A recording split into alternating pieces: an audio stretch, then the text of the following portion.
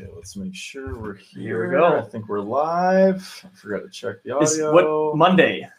It's Monday. Monday. Keeping the streak going. Yep, we got the streak Podcast alive. after podcast. Welcome to Cutter Nation Podcast, guys. John Sentes, Cass Kreitlow, Sean Kentzman. But first, please go subscribe to the button, share it on all your social media so we get this out here. We're trying to do our best to provide the best content and ask as many questions with the people that we follow in the baseball industry so we can help educate these people, because we know there's a ton of information. There's so many videos. There's so much things, blogs and stuff to read. And I just feel like a good conversation that is a podcast that can really sum up all of the information and help you pass along whatever information you can gain or pass along to someone else. So without further ado, Sean Kentzman, a.k.a. the Pitching Nerd.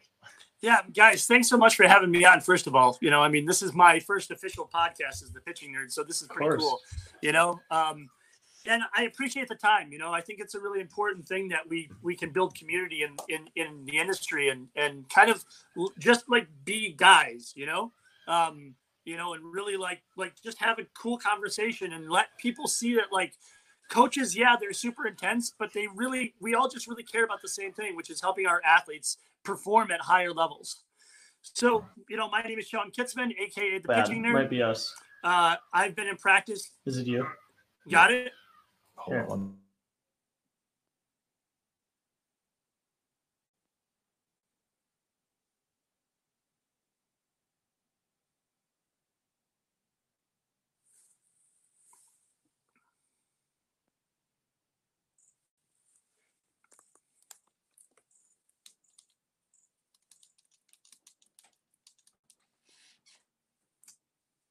Do you guys got audio? Can you hear me?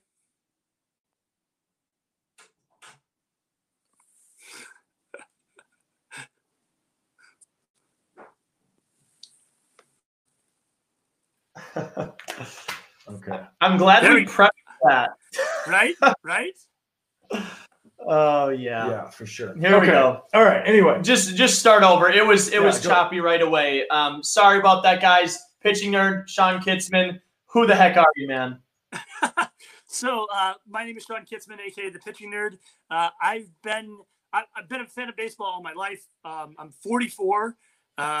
Baseball kind of first hit my radar in the early 80s when the Detroit Tigers were starting to build with Jack Morris and Kirk Gibson and Lou and Tram and stuff like that. The last World Series I was able to watch with my grandfather was the '84 World Series.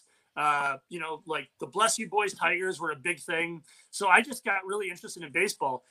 But I lived in the middle of nowhere in the country, and I couldn't play because it was so far for me to go play on local teams. And I've just been a baseball fan all along. Kind of my athletic endeavors in my life. I skateboarded for a while. I competitively powerlifted, but my longest kind of movement practice has been martial arts. I've been practicing martial arts since 1992. I hold a couple instructor certifications. My current weirdo obsession in martial arts now is Brazilian Jiu-Jitsu. And I've been practicing that for 7 years. I train here in Minneapolis. I live here in Minneapolis now. I train under my coach, Greg Nelson. Greg Nelson's had 3 UFC world champions: Dave Menne, Sean Shirk, Brock Lesnar. So I've been around elite level athletes all my life. In 1997, I went to massage therapy school. 2000, I got into the industry. I kind of worked my way through 2007. I started working with a 14-year-old elite level soccer player. And then I traveled with his team for 3 seasons from 2008 to 2010. They were actually at the end of this year, or at the beginning of this year, when they looked at the top 10 teams and the teens, the 2010 to 2019, they were tied for second in that whole time. But I actually traveled with them from 2008 to 2010, and they won nationals in 2011. Of the 11 starters, 10 of them went on to play Division I. I worked with the boys before, during, and after games. I knew nothing about soccer, so I got literally a bath. It was just thrown in. So then we moved here And along the way, I've taken very unconventional routes in my continuing education courses as kind of a rehab professional.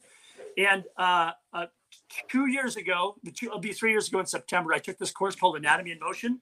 And Anatomy in Motion studies human movement via gait or walking. And the guy who's created the course, Gary Ward, is a brilliant thinker. He understands the body in a way that is pretty crazy. But Gary has broken down gait into 7 phases and 3 planes of motion. And it actually tracks the skeleton, which is a really interesting conversation, because when you look at the skeleton has very definable rules, meaning that if my finger does this too far, it's going to break, right? I can move my hand around a million different ways. What muscles work? I don't know. But that my finger shouldn't go much farther than this.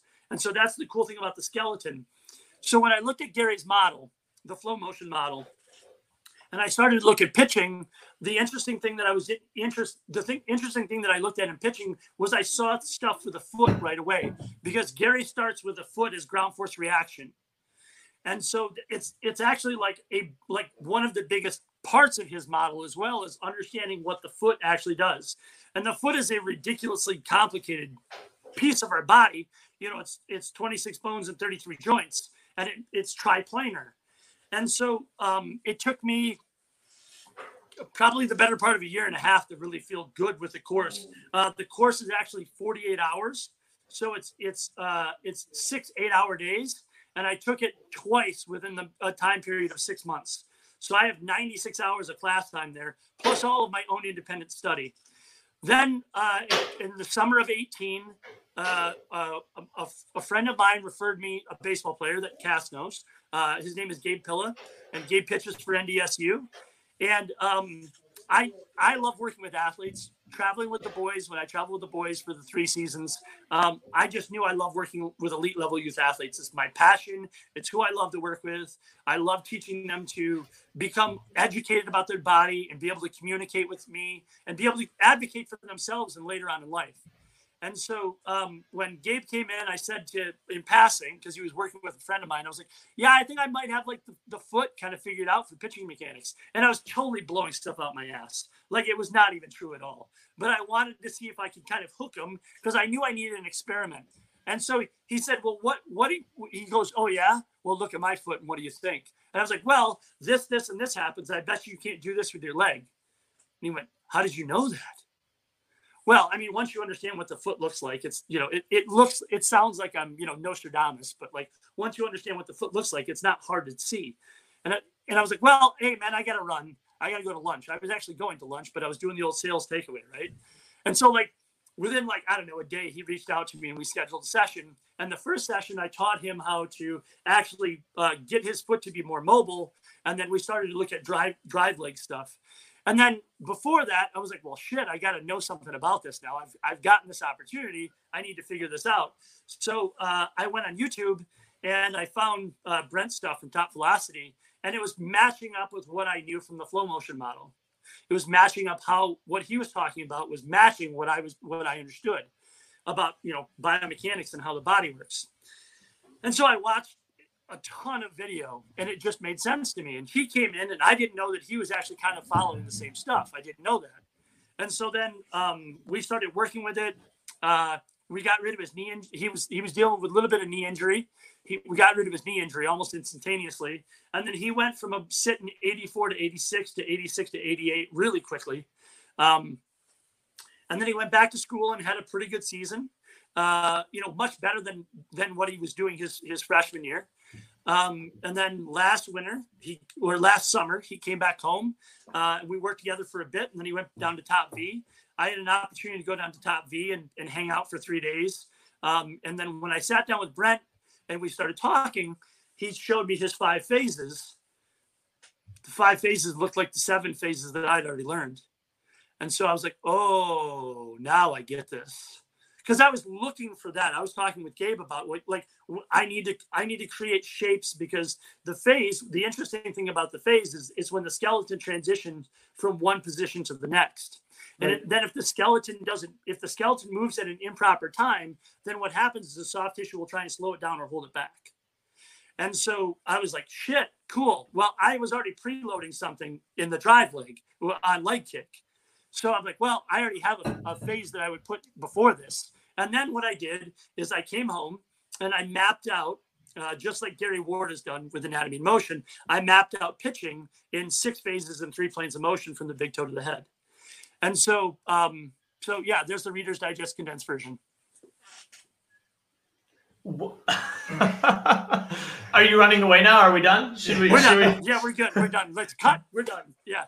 So, dude, I wouldn't know. Well, I mean, how much do you want to share? Like, do you want to talk about the phases? Is that something that's we can talk about it. Yeah, we can. I'm real interested in that because you just talking about the foot, and I just caught myself while you were talking to that, rolling my foot in the air, going like, okay, that some of these things feel good. I'm a big feel guy. We're very yin and yang together. So please enlighten us. Yeah, let me do something really quick. Let me go out into the other room and get my. Go ahead. Take your time. Cool. Take your time. Hold on.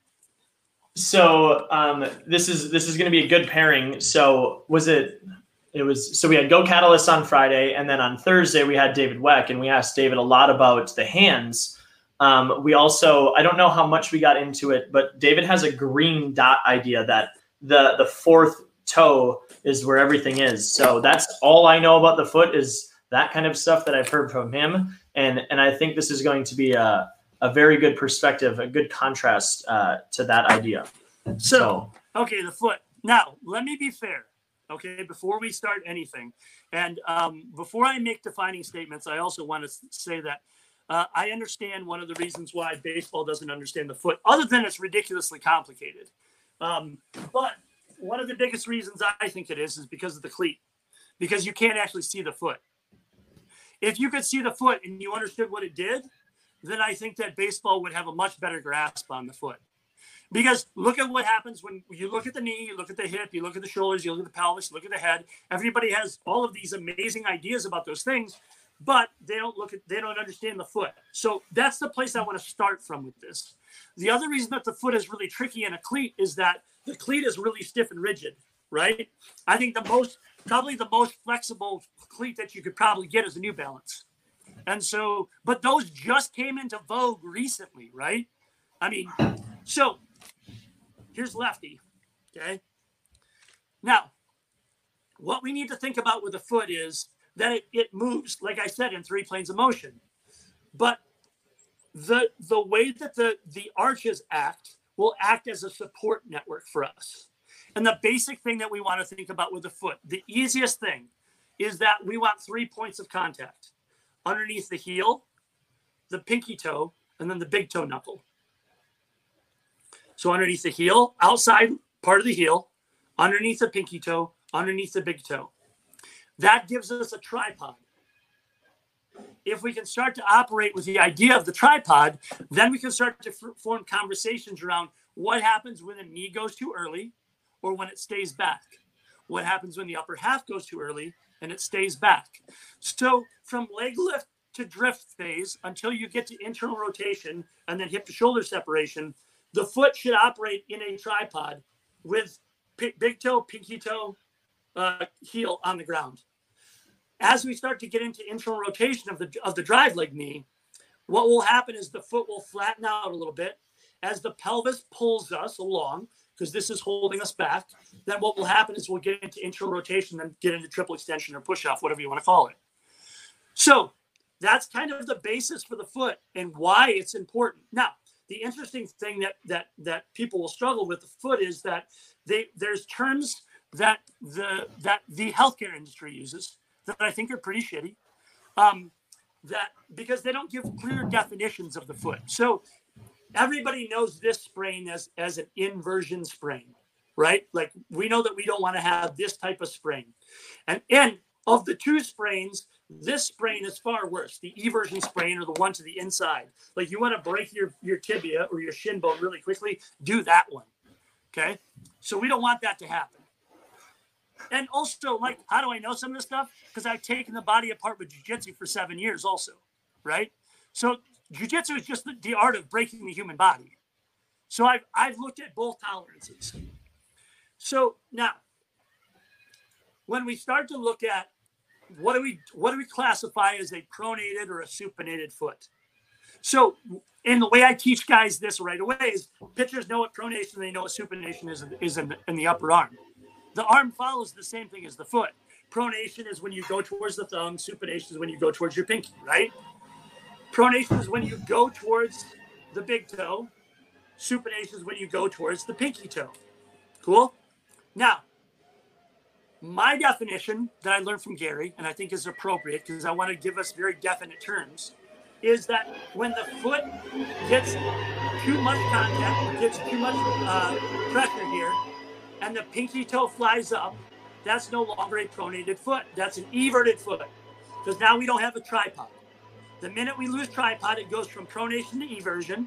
The minute we lose the big toe, it goes from it goes from supination to inversion.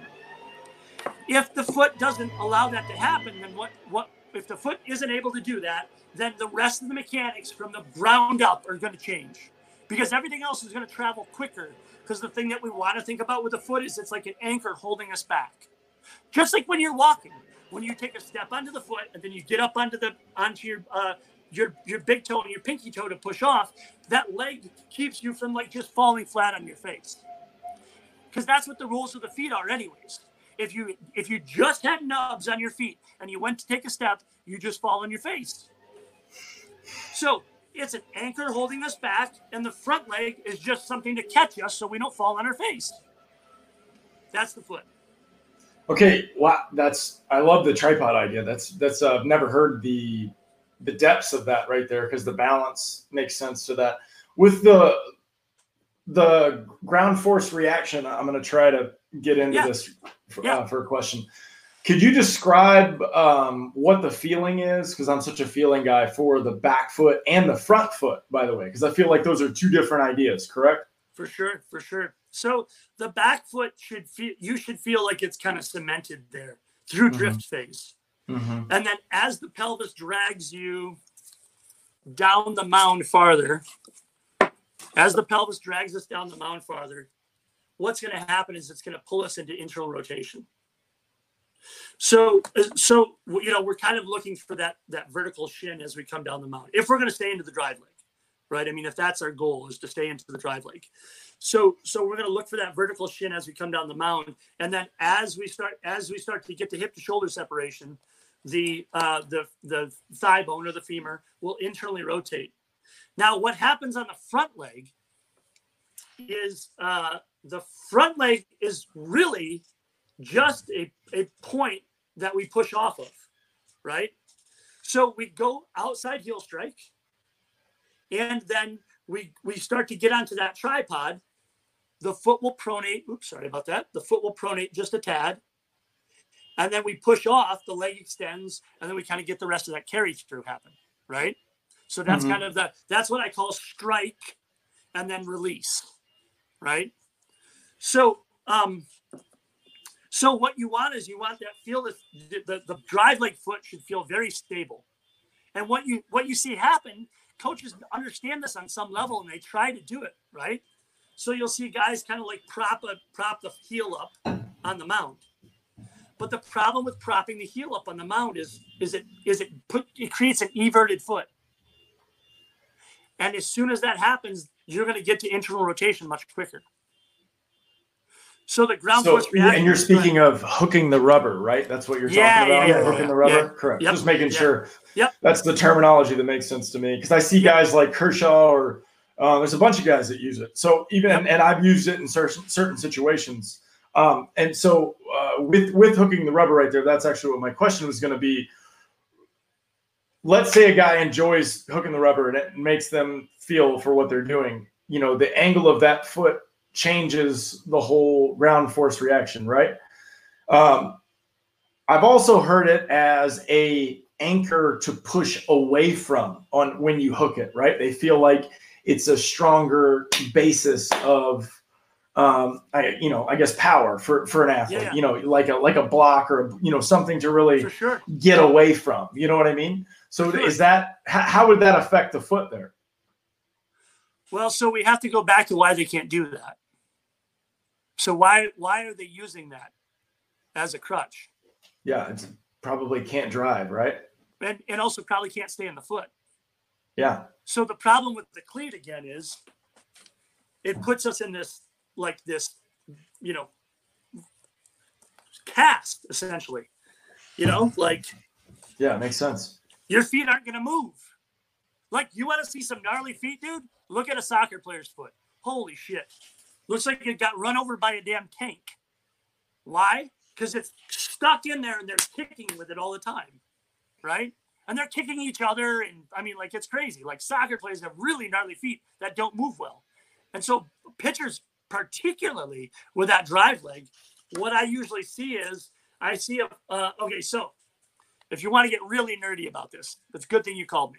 If you want to get really nerdy about this bone here is called the talus. And he looks down the second toe. Okay? The talus is the gyroscope of the lower body. He drives the bus of the whole entire lower half. Interestingly enough, there's not a muscle that attaches on it. It sits above your heel and below your shin. You can't move your shin and not move your talus. When your talus moves, your heel moves. If it moves, if it's functioning properly. So if I hook you on the rubber and then your talus is internally rotating, your foot now is pronating, right? Yeah. What's going to happen? You're going to spin early. You're going to go into hip to shoulder separation early. Mm. So now when you start to look at that, most likely what probably happened is the guy lost mobility in his foot because he's in the cleat all the time, or he had an injury that didn't allow the foot to move well. And now what do we do as athletes, right? We just figure out ways to do stuff our body doesn't allow us to do. Totally. We got to keep playing the game. Yeah. Regardless whether or not it's good for us. Right. Mm-hmm. I mean, I just tore a meniscus in jiu-jitsu 6 months ago. Why? Because I'm a dumbass and I wanted to do jiu-jitsu. Right? Like, I'm a 44-year-old, like, pretending athlete. But I have a practice. I train jiu-jitsu 6 to 9 hours a week usually. So, like, I get it. I get why they're doing it. And I don't have any performance things attached to it other than my poor old fragile ego, right? Like, I don't have, like, a scholarship or money or any of those things attached to why I do it. If I do it as some old dude that just wants to stay healthy and maybe every once in a while catch one of the young bucks, there's no reason that guys that have a college scholarship, a place on a team, and maybe, you know, a couple cents on the line aren't going to do dumb shit to their body. Of course they are. Of course. It's the nature of being an athlete. Broke my elbow. Right. You just described me. For sure. Yeah. Well, I mean, I've been doing this stuff for 20 years. Yeah. I know better. I tore a meniscus. Why? Because I'm a dummy. Right? Yeah, totally. I got swindled. Anybody else. I'm with you. Yeah, for sure. Yeah. Exactly. So, that's a great point. Yeah. I mean, it's not a mystery. Like, and so people in my industry, you know, in kind of like the rehabby community, unless they're really weird like I am, they don't understand athletes. I understand the motivations of athletes because I'm an athlete, right? Like, because I love to do jiu-jitsu. Like, I love it. You know, like gnarly old ass fingers and all now, right? Like, I love it. It's super fun. But like most people don't understand it, you know? Yeah, and so I'm the same way with pitching. Like, Yeah. I still throw. It's so much fun to rip. Yeah. I try to explain it to some parents. I'm like, you don't know what it's like to stand on top of the mound and throw a baseball as hard as possible and not miss and do it a lot. And it's so much fun. dude. And Yeah, dominated, for sure. dude. You want Right? to talk about domination? Come on, man. This is Yeah, what we're doing. This For is sure. I went to the NBC World Series this summer and just tried to show some of my clients. I went with them and tried to show them there's actual techniques that you can do to ruffle the other team's feathers Sure. without really doing a lot, but like staring or pausing or, you know, being slightly annoying. And then, you know, it's Cass talks about music theory and how it's predictable. And then when like a note that comes in that is different, that makes so much sense to me. Cause that's like, to me, it's like how we talk about sequencing, you know, where it's like, you know, fastball, change, you know, just they freak out. But it's the same thing when you're trying to punch somebody in the face, by the way. True. Yeah. I'm a Joe Rogan fan. So you say jujitsu to me. His famous line is, Gracie, you do this, I do that forever. And I think about pitching the same way. It's the whole give and take, what you're trying to do. We talk about it when we go into it, analyzing it, where if I know what your plan is, then I'm going to use it against you. For sure.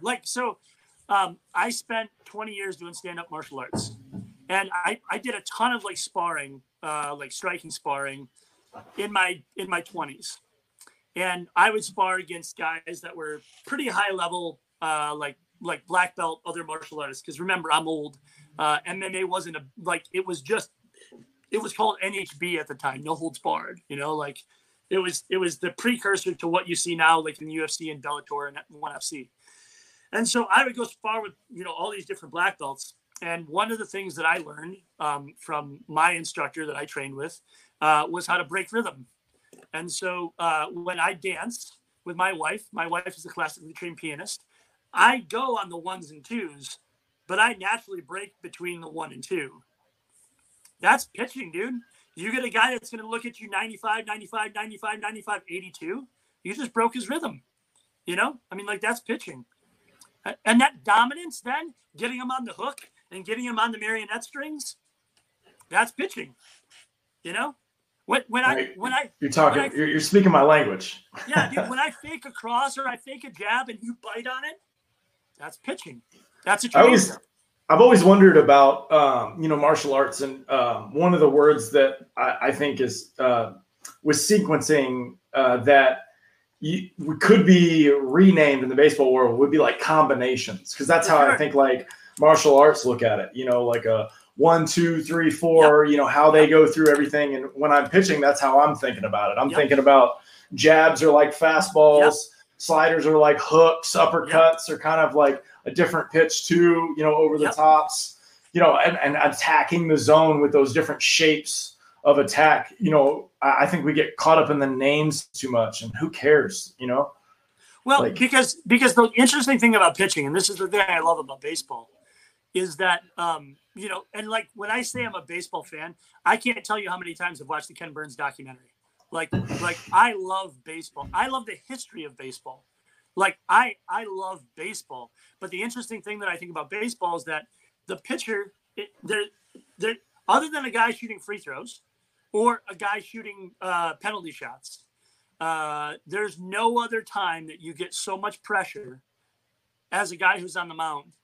And then, a guy who's shooting penalty shots, and maybe we can argue golf too. You know what I mean? Like when they're putting, but a guy that's kicking, penalty or shooting penalty shots in hockey and soccer, that's the only time that you get a remotely close feeling of I'm in control of this, and now you have to react to me. Because pitchers, if they're really good, they're very proactive, and a batter is very reactive. When you get someone on the end of your jab, they're reactive. You're proactive. Once I get you into my time sequence, that's the first thing I used to do. I used to get into their time sequence. I'd stay there for a bit, and I would break the time sequence and make them come to my time sequence. And once I did that, I was punch you in the face as often as much as I could. It makes sense too, because I'm on in each game. I'm on the mound, wanting to go. I want to go as fast as I possibly can, and I know that there's science out there for delaying it, right? And so I think it's just a strategy. There's no right or wrong way to do it. Some people go full David Wells and take 45 seconds between pitches, and other people are, a little bit more Felix Hernandez, where he's trying to just absolutely pound you in the face with 95, Well, and it's interesting though, because I'm a big Yankees fan. I've been a Yankees fan all my life. So, and I was really hard on CeCe, in the middle of the 2000s, right? And the thing I loved about CeCe the last 3 years, and the thing that I really respected about CeCe was he started to learn the art of pitching because he had to. Yeah. And so what did you start to see from CeCe then? You cutter, change up. Yeah. Yeah. And also longer time that, he would sit there for a second with that hat all crooked looking at you, right? He wouldn't go right away. Early CeCe was just throwing gas at you as much as he could, right? Just down your throat. You know? And so, that's, and if you listen to R2C2, their podcast, he and Ryan, I do. Podcast, you hear him. Yeah, you hear him talking about it, right? Like, dude, some of the best pitching lessons I think that are out there is listening to CC talk to other pitchers because they get into shit, right?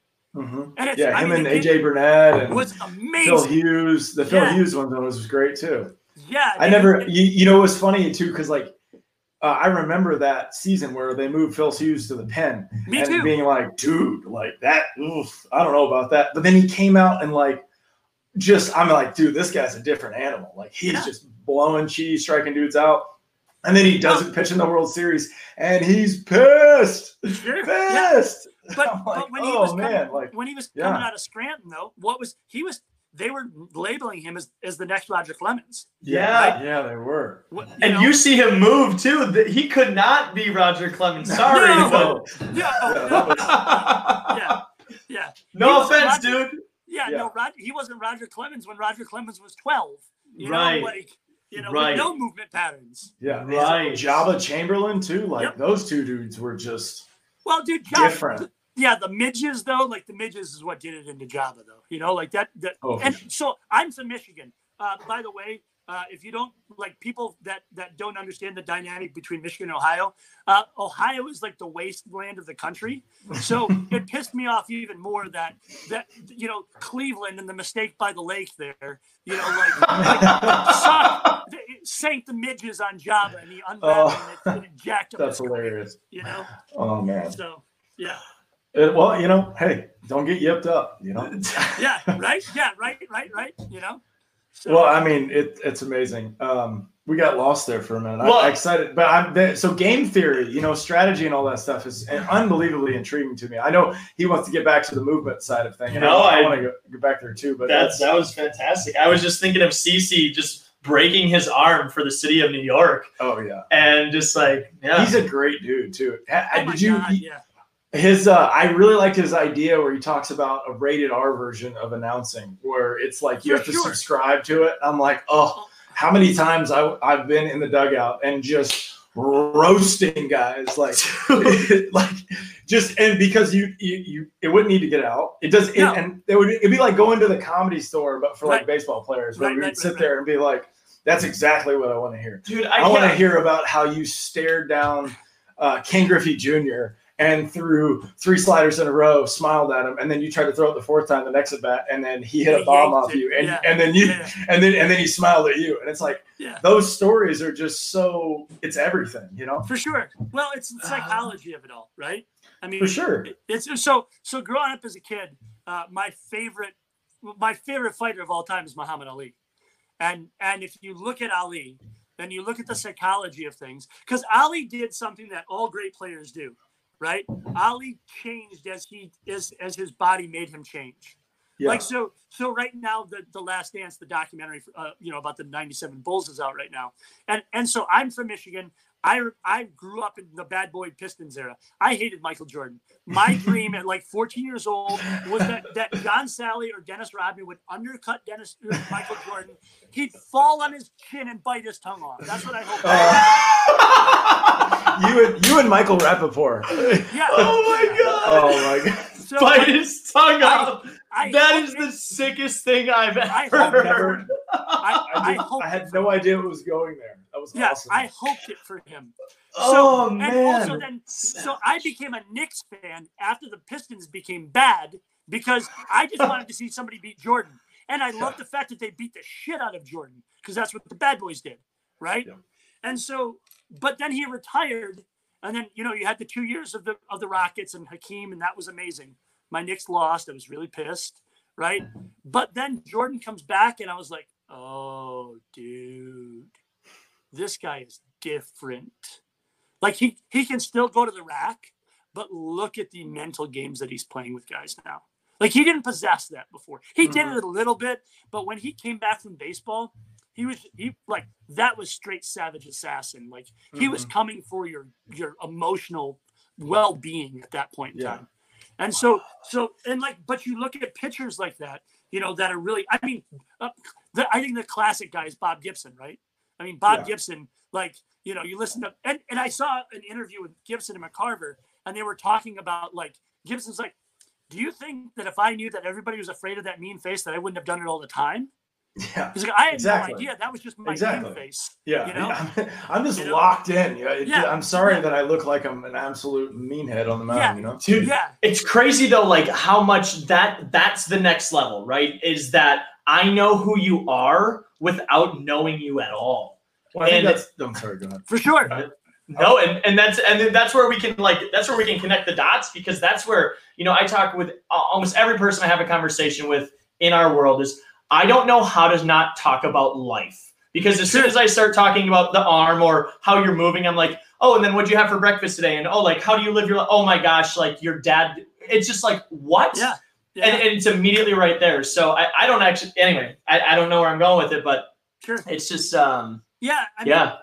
And I would imagine that it's a similar thing when you get on the mound as a pitcher and when you're in the box and you're against really high level guys. In jiu-jitsu, we almost know automatically what's going to happen almost when I grab a hold of a collar, right? Like when I grab a hold of your collar and you grab a hold of my collar, we pretty much have an idea because we accept roles.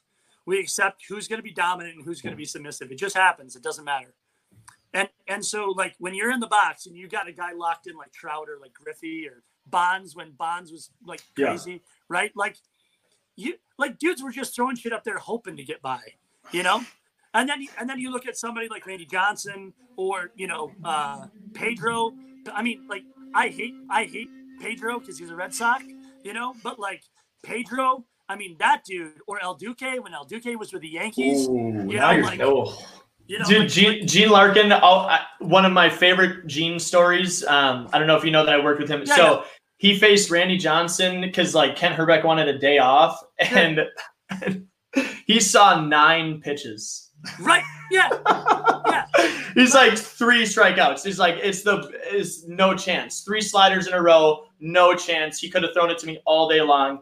I had no chance. He's just like, I don't know what else to say, Cass. No chance. Yeah. And then you'd hear him be like, and then you'd hear him tell a kid, dude, you got no chance. I'm like, oh, what does that mean, Gene? Does that mean over 3 Randy Johnson? Or right? Anyway. He's putting up donuts on you, you know, like, I mean, yeah. So pitch selection, and I think all of those things is a really interesting thing because I think you can get into the psychology of it. And the guys that are really good, they just naturally do it. You know, I mean, like the guys that are really good, they just naturally do it, you know, and then, but I think also like you can start to figure it out too, right? I mean, if you get enough it's definitely evolutionary for sure. I mean, look at Scherzer, look at the great, these guys are constantly adding tools to the toolbox. Like that's where I live on all that, because I just feel that there's so many different ways to go about this, you know, change spin. And the fact that Trevor Bauer exists in the game is crazy, right? Yes. Like he'll forever be like one of the most unathletic pitchers to ever exist in the game. For sure. Like it's crazy. Yeah. And he's gotten up to 97. You know, I mean, like, well, yeah. And the interesting thing about that is like, so when I teach martial arts, I tell people, I don't know that you can knock someone out. And I don't know that you can knock someone out until you do it once. And, you know, that might be your 5-year-old neighbor. So I don't know that you can actually knock a tough dude out, right? But we won't know until you do it repeatedly. But what I can teach you, I can teach you mechanically well enough so that when your mechanical skill reaches your level of athleticism, it then like improves your athleticism even more. And I think that's the same thing with pitching, because pitching is such an interesting thing, because pitchers start and stop, and they start and stop in the same place every time, right? So we have this very finite movement pattern. It's not like a guy in center. It's not like a guy in short. Like, it's not like anybody else. It's not like a catcher. I mean, poor catchers. I mean, like they try to set up, but you know, like there's only so many ways that you can set up. So you can, I think like once you get past guys that are like, you know, once you get past 95, now you're starting to get into kind of some genetic things, right? I mean, like there's certain things that guys just are able to do.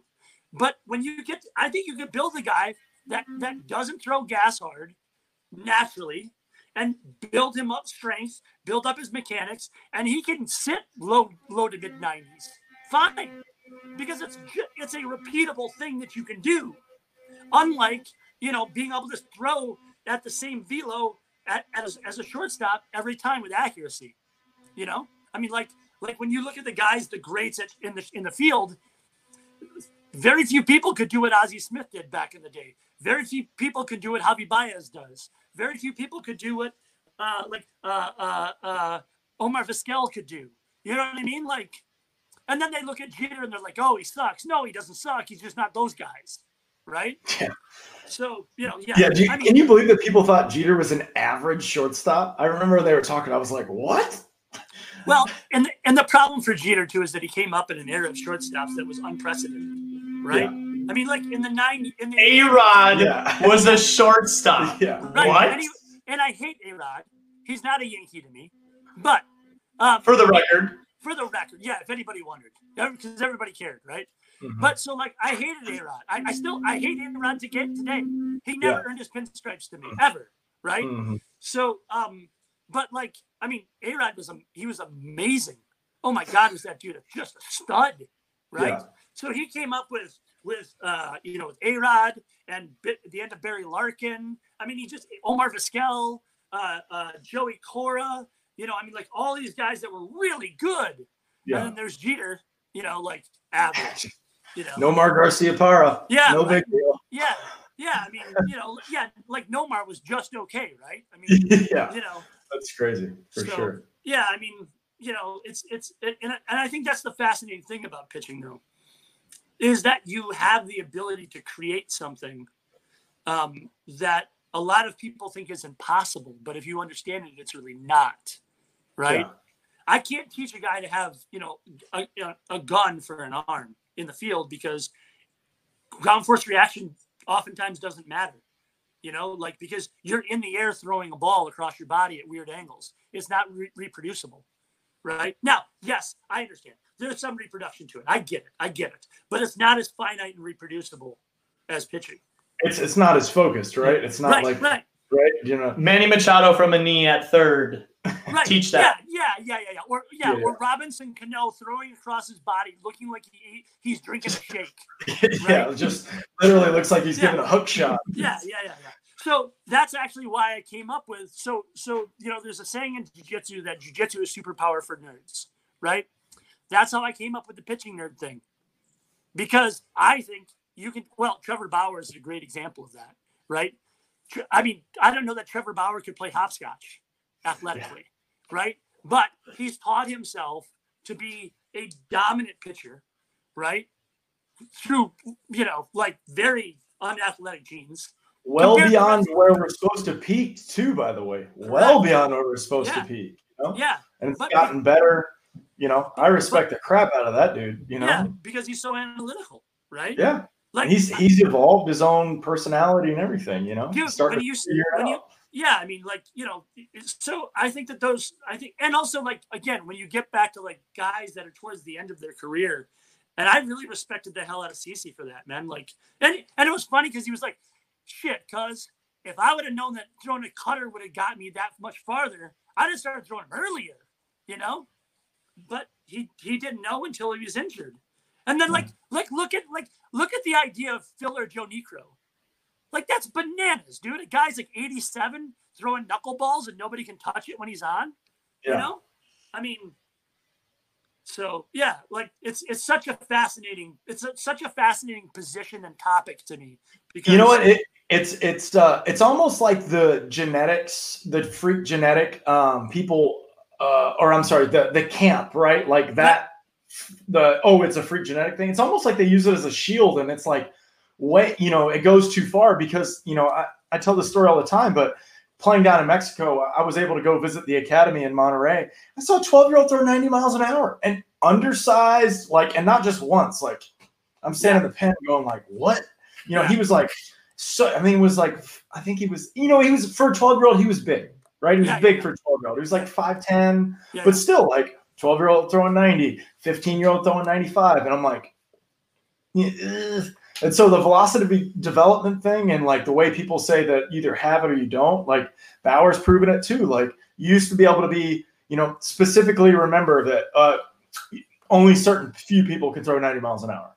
and I haven't stopped throwing in 10 years since I've been hurt. He sees me throw all the time. Yeah. Like I'm 34, I'm in low 90s. Like, yeah. I don't know what to say. Like, I just disagree, and I'm sure you do too with your BJJ and the other things that you've seen.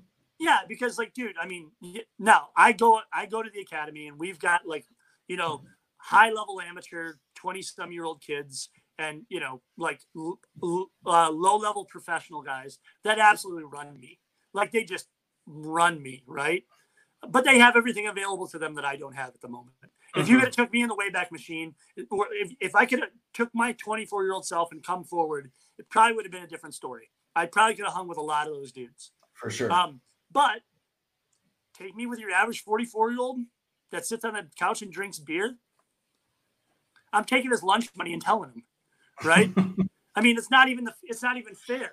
I mean, like a couple of my buddies will mess around with me every once in a while. And it's like shit that doesn't work on average white belts works on these guys, So I mean, it's just one of those things, you're able to, I think pitching is a skill that can be taught. I think and that's also, by the way, not to diminish the amount of hard work that goes into, because everybody does that, right? Like, do we really, I mean, yes, Chapman throws gas, but do we not think that Chapman doesn't work on his shit? Right? Like, I mean, you can check his Instagram. He's pulling 80-foot sliders in front of his Bentley. Yeah. I mean, but everybody just looks at Chapman and goes, oh, well, he's Aroldis Chapman. Like Mike Trout. Yes, Mike Trout would be more athletic than everybody we know without trying. But do you think that Mike Trout doesn't work at his stuff? If you do, sure. I've got hair product to sell you that will grow you hair. Right? Could you imagine if Aroldis Chapman had like CC's tools? Oh my God, dude. It would be ridiculous. Hey, Aroldis, you're going to start. Go ahead, bud. Like, just do your thing. Well, how about the Reds though? I mean, come on. Like that part of that's the part of he is partly a product of where Major League Baseball was when he came up. So for sure. Yeah. I want to kind of steer this in a direction because I'm interested how you think about this. So I think what brings us all together is the fact that there hasn't been a standard in our world, right? And so specifically in the private sector, right? I it's taken me a while to like articulate this in a way that I want to, but it's like when I moved here to San Diego, I was like, I have nothing on paper. I am nobody. Like, who the heck cares about anything that I've done? And now I'm realizing like that is going to be a challenge. But along the way, I've run into people like Brent. I've run into a ton of people that I've learned from all different aspects. Sure. So I have been, it's like I have this like degree, but no proof in it. And so it's really interesting coming from your side of things where it's so important to like how many certifications you have, how much continuing ed have you done, right? That stuff has been available, is lucrative, and something that is like in your world, right? Where now is the first time those certifications have existed. And I don't know that I've expressed this very much, but it's hard for me to justify it knowing how fast the industry has moved and how like, hey, a lot of these conversations are things that I thought we were done talking about in 2015 and 2016. So it's really refreshing hearing somebody like you who has a way different background coming into this and is already like, bro, like what's going on here? Like, let's jump ahead 5 years. So why don't you talk a little bit more about what the Pitching Nerd is? And like you told me about your facility and kind of like how you think you and people like you are going to start changing the game. So I've been in practice for 20 years and never in my whole 20-year, this slipped out of my mouth a while back. And my friend Marcia, who I sublease from, she heard it and she kind of laughed when I said it. I never said the word contribution. And I think I have a contribution to the baseball community because I'm not from the baseball community and I'm an outsider and I don't care. Like, cool. You want to be friends and you want to have a good time and like we can do cool shit together. Cool. But I don't care because I'm not from the industry. Like I don't have any friends in the industry. So I don't have anybody to lose, Yeah. So, but I think that, I think that what I would like to see happen for myself and the vision that I have here in the Twin Cities is I want to create a pitching facility that is performance and rehab based, that is private practice. So we're not attached to the medical industry at all, because you run down the route of insurance and that dramatically changes the outcomes. I want it to be open-ended and cash-based, because you can fire me at any time then. Like cash speaks, man. So the value I provide for my clients, if I don't provide the value, I get fired. I've been fired before. It'll happen because I'm not providing outcomes. So I want it to be rehab-based and performance-based, where the language between the two people, the two like separate sides of the spectrum is similar, so that they can cross-pollinate back and forth and have a biomechanical model of it that is based on, from the ground up, what happens. It's finite. This is what happens. And then, and then we go. And then we use baseball as a tool to help kids explore themselves. It's, by and large, one of the most pressure-filled positions in all of sports. You can learn so much about yourself on that mound. My son pitches, just kind of locally here for the Bloomington Athletic Association, or the BAA, right? But it's been one of the coolest things to watch him go from and I don't do a ton with my son as far as like mechanics go, because I just tell him, if you want help, you got to come to dad. I want to be your dad, not your coach, right? I can be his coach if he wants help, but so, but it's amazing watching him go out on the mound and watching him like have success and then get confidence, and then watch how that confidence kind of goes also into his life, right? Like those struggles that he has on the mound when it's raining and he can't get a ball over the plate and he's got to figure it out. Like that's shit that you grow from, Dude, John I've shared this on the podcast, but it's such a great point. John told me, he just going through some personal stuff last year, and he reminded me how like stone cold I'm on the mound. And I was like, wow, why am I not applying that to the rest of my life?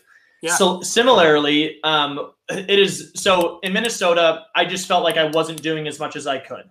Okay. And that, I think that hopefully everybody feels like that as you grow as a coach. Yeah. Sure. But with us, one of the favorite things that I experience is like exactly what you just said. Our 8 to 9 to 10-year-olds that come in, they don't know anything what they're doing. So they're gaining velocity and like learning their body really quick. Yeah. And so when they have all of a sudden 10 miles an hour, like 8 to 12 months later, they're like the coolest kid on the block. Sure. And they love it. Sure. We have a kid who is such a video game nerd. Parker is awesome. And I know you like being called a nerd. He's like into baking right now. Sure. And he is just like the most unlikely kid to just be like a jock. And he comes in and loves to just throw. And we let him.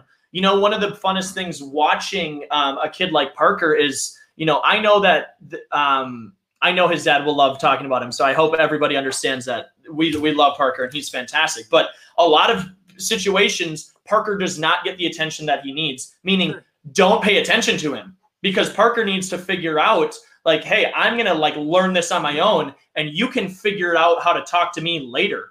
And we let him have the space to that. And the relationship that we've gotten with him is so fantastic, because he just comes in and rips. Just rips. And he was, I mean this, it was not natural for him at the beginning. Sure. Like a lot of things were start, stop, start again, like a lot of hesitancy. This is very, very common for kids, right? Yeah. I think the thing that we have to remember with that too is that, one of the things that happens with pitchers is that unless you can come in and you can throw gas right away and locate, right? Because those you're going to get word salad all day, every day. Yeah. Everybody's going to coach you. Yeah, but unless you can do that, there's a lot of hard work that goes into being a pitcher, and there's a lot of trial and error and struggle and failing, And so, like for me, when I used to skateboard, like. Man, there's a guy, if you want to see a guy who embodies what you're just talking about from another sport, look up Johnny Geiger. He's a professional skateboarder out of Switzerland. How do you spell the last name? Giger, Johnny Geiger. He goes on and he'll try one trick and put 300 to 400 repetitions in it. Now, the tricks that he tries would break most people because they can't land anything close to it. So how he doesn't break his face off doing it, I have no idea. But that's all of his videos. He's like, that's all of his videos. He goes, I'm going to learn this impossible trick that nobody's done since 1992. And then he goes, it might take him 2 or 3 days. So, but gents, I got to run because I got a call. Perfect. I was just about to say that we were running out of time. Yep. Sean, this was amazing. We'll definitely do this again. The tripod foot idea was an amazing thing. I appreciate you putting that in my brain because now I have something to work on. We gotta literally press end. So appreciate it, man. Cool, man. Talk to you guys soon. Yep. Thank you. Thanks. Yep. Bye. Oh yeah. So anyway.